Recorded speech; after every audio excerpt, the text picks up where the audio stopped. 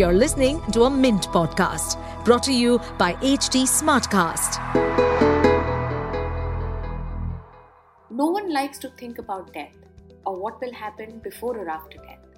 However, as much as you dislike the thought of it, you probably also don't want to leave your family to hours and days of time spent running around figuring out what assets have you left behind, how to ensure passing on those to the family, and deciding who will receive what. This is where estate planning comes in.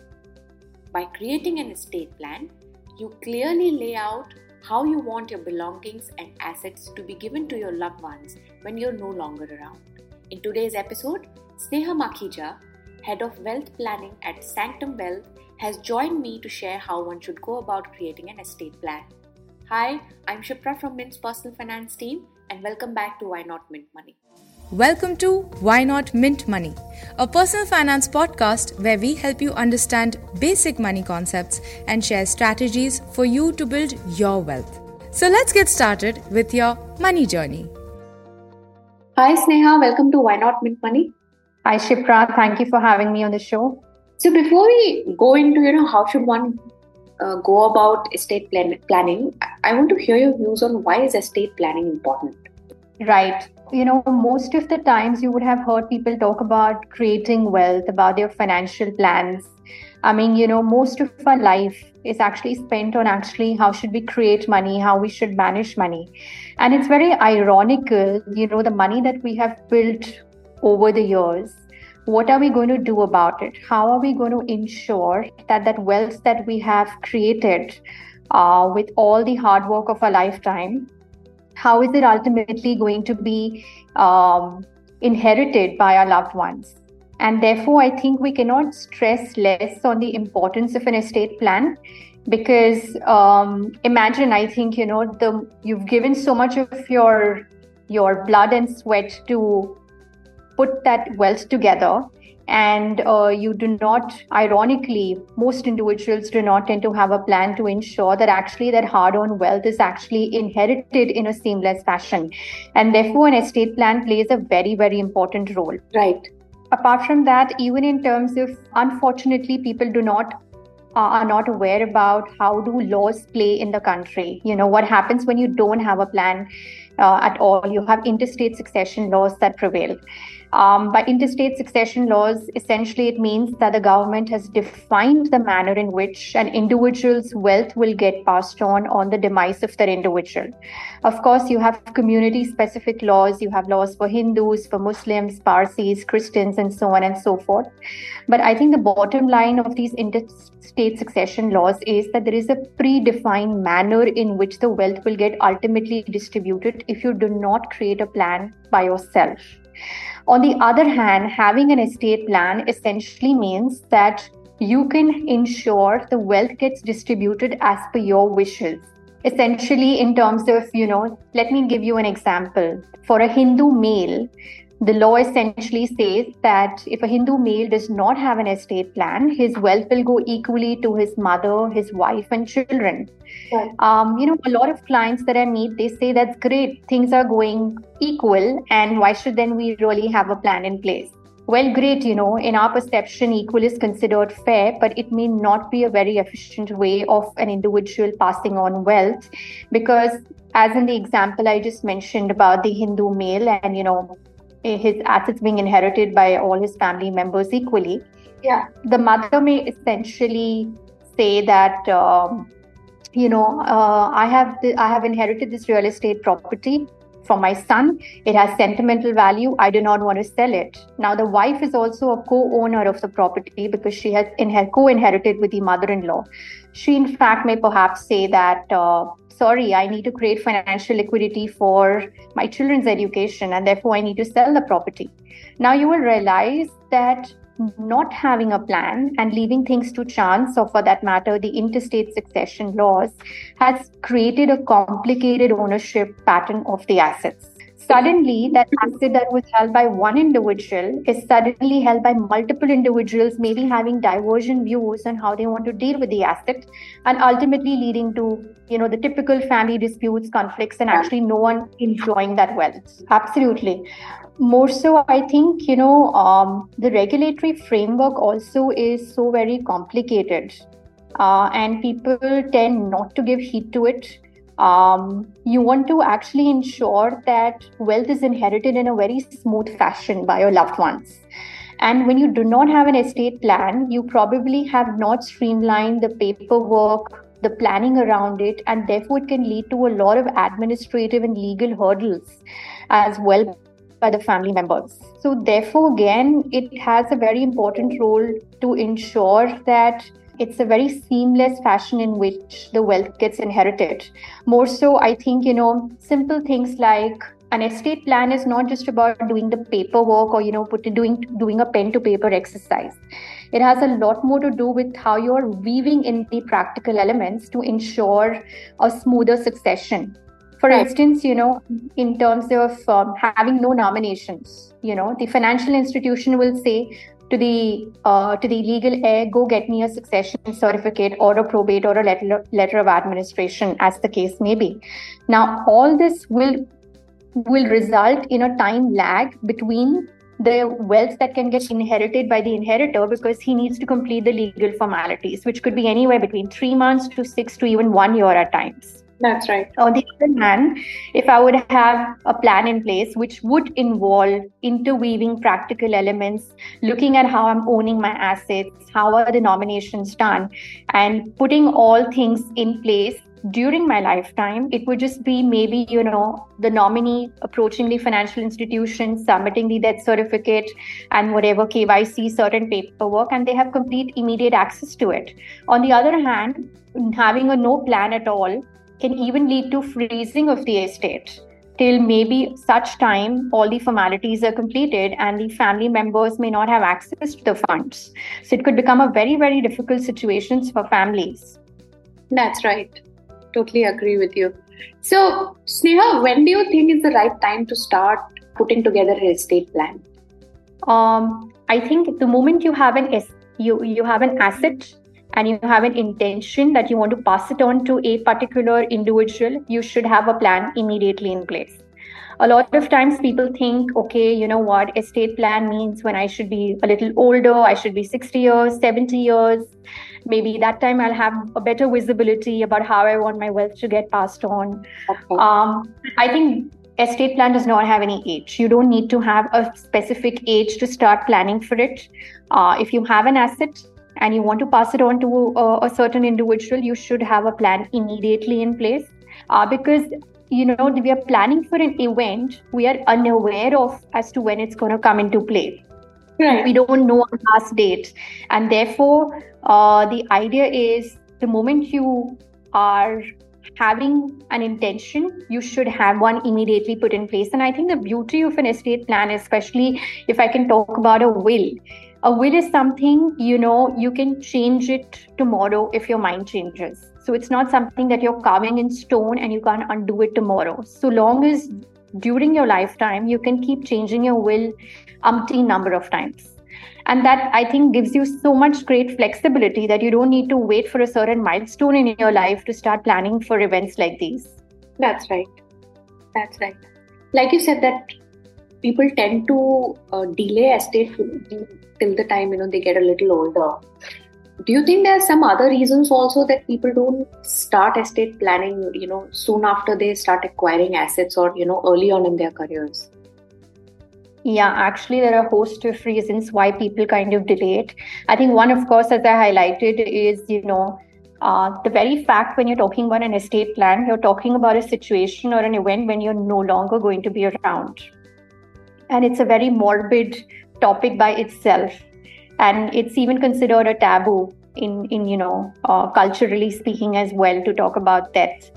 So people tend to kind of put it away. They tend to kind of delay the whole discussion because they don't want to talk of an uncomfortable situation wherein they will not be around with their family members, and more so to talk about this topic with your loved ones again becomes a very difficult situation for a lot of individuals.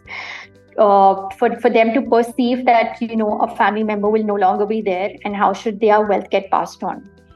So of course, it's a difficult kind of a situation to kind of deal with immediately. Also, in terms of taking estate planning also involves taking difficult decisions. We tend to always be in our comfort zone, and if things are all going well, you really don't want to kind of poach or open up on topics that may probably have certain sort of a difference of opinion amongst family members.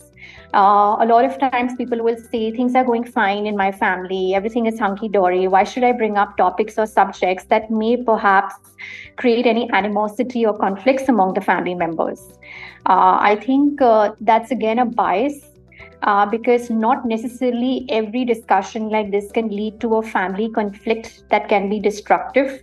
In fact, a lot of times when you have open discussions like this amongst your family members, it can lead to, in fact, very constructive and healthy feedback amongst the family members, where family members get an opportunity to voice their thoughts and opinions.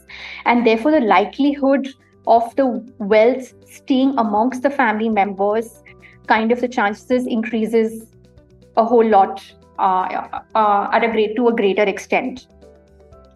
Also, as I mentioned to you about certain preconceived notions, people have preconceived notions that, okay, the estate plan is required for super rich families. It's meant for people with a lot of wealth, or it's meant for complicated families or people who are having complicated assets, so too many assets spread across the globe. And therefore, it's just not something that's meant for me. But, like I highlighted to you earlier, it's just meant for anyone and everyone, provided you have an asset and you have an intention to pass it on to a particular individual. So, just to kind of sum it up in terms of, of course, no one wants to go through any difficult decision-making process as well, because kind of you're trying to understand in terms of when you're putting your plan together, you have to do a good amount of scenario planning. What if situations? What if my spouse gets remarried? What if my child is no longer there or passes away before me? Then how should the wealth get passed on? Should I pass on wealth to a child who's a spendthrift or is prone to wrong habits? Now, when you're putting your estate plan together, there are a host of difficult decisions also that you may have to make. And therefore, what's the best way out of the situation is to procrastinate. So, all these factors that I mentioned to you, talking about death, taking difficult decisions, perhaps having some biases, all these contribute to actually people trying to put away, their estate plan to kind of do it at a later date. Apart from that, there are a number of other reasons as well. If I just want to highlight a few more, I think it's even a daunting task. Imagine you have spent years building wealth, you have different assets. Imagine you have to go through all that paperwork, streamline things. It can be a very daunting task because, and therefore, when anything is very overwhelming, it's just a behavioral instinct to kind of put it away. Right. So now coming to the main question of, what are the different ways to carry on this exercise? So maybe one by one, if you could tell us all the options. Right. I think to begin with, the fundamental thing of how do you carry out this exercise is to understand the objective. You need to understand the objective of the individual for whom this plan is getting devised, because that is going to determine the tools and solutions that will have to be utilized to ensure the plan is a success. Therefore, understanding the objective, whether the objective of the individual is, okay, seamless succession of wealth. I want to insulate my wealth. Maybe my child is not very investment savvy, or he perhaps may not be in a position to manage wealth prudently, or he's way too young. So, all these sort of objectives have a role to play to understand what kind of a solution or tool is required. apart from other factors like understanding the family background, the citizenship status, the extent of assets that are they held all locally, or do you have assets spread across the globe? Because you have then cross-border laws also that will have a role to play. And of course, you also have to look into the emotional and the sensitive aspects of the family, understanding the family dynamics of the different relationships that exist, because all of them will have to be given equal weightage to understand what kind of a role or solution will ultimately evolve for them that will be a success for the family. So this, what I just mentioned to you, is the foundation of an estate plan. Understanding the client, their objectives, their family tree, their structure, who are the inheritors, where are they located, citizenship, what are the extent of assets. All of this needs to be understood as step one. Once we have this basic foundation in place, that's when I said it's going to lead to the tools that exist, whether it is having a will, so basically maybe family members who have assets, each of those family members should have a will in place. Apart from that, there are different tools like, should there be any asset transfer that takes place during the lifetime of an individual, and therefore one could evaluate if any gifting can be undertaken amongst the individuals. Again, going back to the foundational element of understanding the objective, if the objective is you want to insulate wealth, you want to ring fence wealth, or perhaps you are exposed to any sort of taxes or inheritance taxes in any other jurisdiction, will a trust be a prudent mechanism to have? Right. Then it's about going about and understanding which solution will work for the family and putting it all together. Right. Sneha, can you tell us a little more about family trusts? What exactly are family trusts and how do these work? Yeah, sure. So essentially, a family trust, in simple words, if I may explain, it's more like you're creating a pool structure wherein you are putting in all your wealth or assets.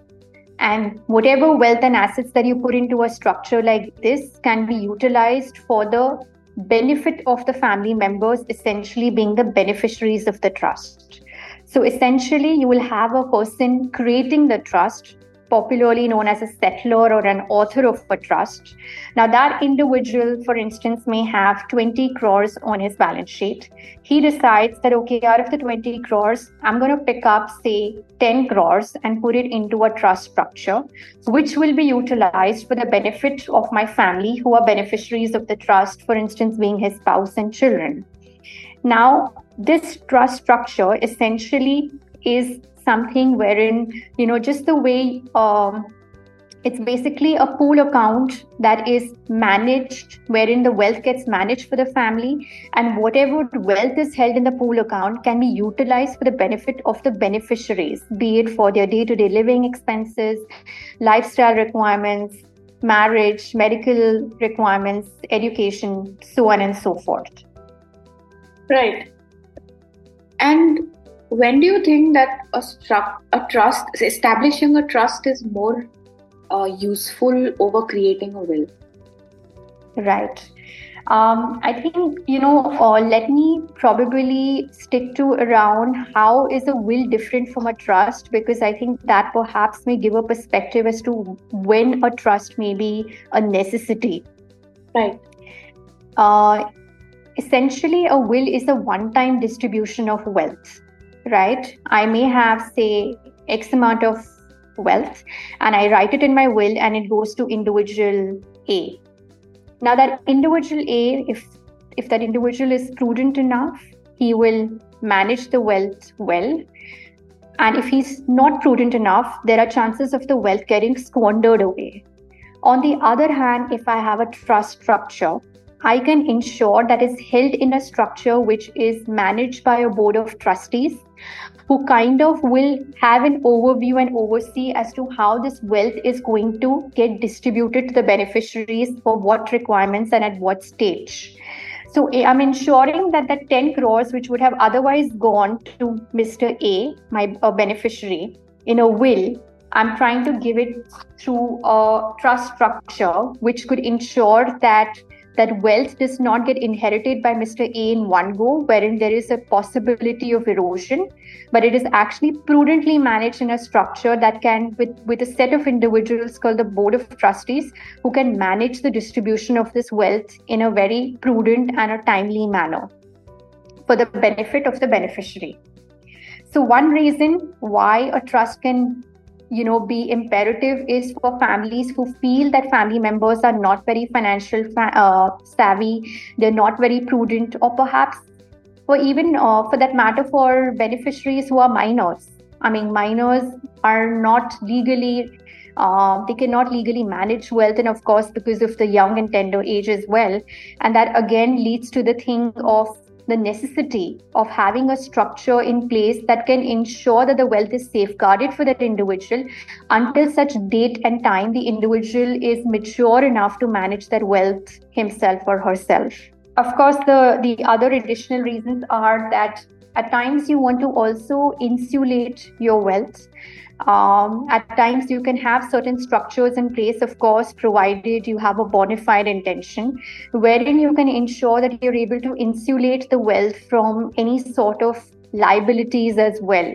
So ring fencing is also one of the reasons why people form a private family trust.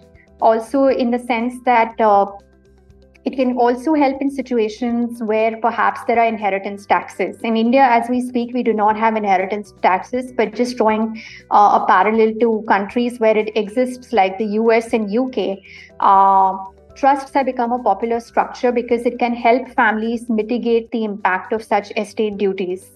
So therefore, a trust, it all depends, as I mentioned, about the objective of the individual plays a very important role to understand why a trust can become an imperative solution for such an individual.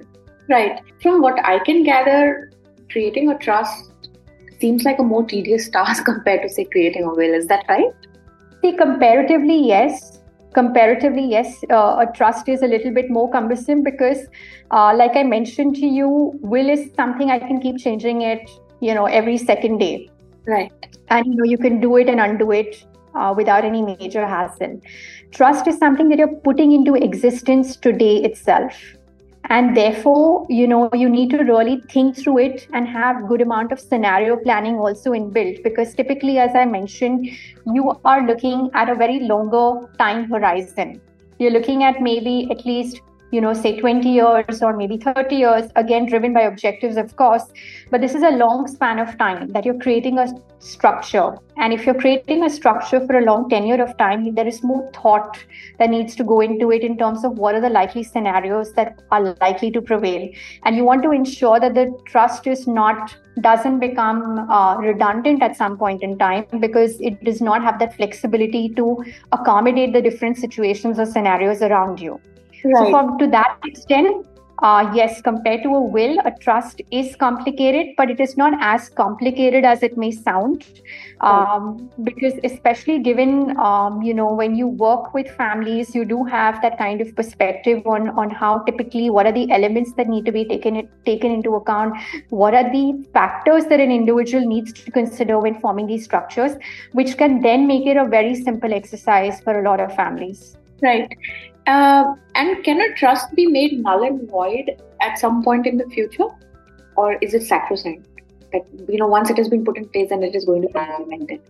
So it can be driven by the trust deed. Okay, by null and void, of course, if there is something that is not sacrosanct legally, or there is some law that comes into force, it could definitely become null and void in that sense. And if you're talking about, can I undo the structure, then perhaps it was going to be dictated by the trust deed and what kind of a structure also it is, because you again have different types of structures in place. So to undo a structure, like say for instance, if you have a revocable structure, the revocation rights are with the author during his lifetime. So if he or she wants to revoke it and undo the trust structure, they can do it at any given point in time. Right. So undoing it is going to be dependent on the structure and on the trust deed. And having it as a null and void structure, I think that's something more about if you've created a structure which is with a malified intention, wherein of course the laws do not support it and legally it is not in sync, then of course trust can also be can be declared as null and void. Right. Now, coming to the last question of the podcast, when it comes to implementation, of course, it's a lawyer who will help you legally put in place either a will or a trust. But do you think that for the advisory bit, would you recommend people to rely on a lawyer to also advise you on how to go about building either a will or a trust? Because that is the usual practice from what I have seen around. Yes. So it's perfectly fine, because I think I would rather say it is very individual specific rather than profession specific about taking the advice. And I think it all depends upon the experience that the individual holds and the exposure that the individual has when it comes to advising on an estate plan, and ultimately, of course, the execution and, putting all the paperwork in place. Because the idea is that this experience comes with, the number of families that you're dealing with and the number of practical solutions that you're able to provide to the family, vis-a-vis it being just an academic exercise. So to answer your question, I think it's going to be dependent on the experience of the individual rather than probably it being like a professional specific person advising on the same. Right. Okay. All right. Thanks a lot for joining us today, Sneha. This has been very, very helpful. In fact, I have learned a lot of things about will and trust, and now I am clear, how I would like to plan my estate. So thanks a lot for this very insightful conversation today. Thank you so much, Shipra, for having me. Thank you once again. That brings us to the end of today's episode. If you would like to know more about this topic or make a suggestion of a personal finance topic that you would like us to cover, I can be reached at Twitter under the username of Shipra Singh Saurath and on LinkedIn at Shipra Singh. Thank you for tuning in. See you in the next episode.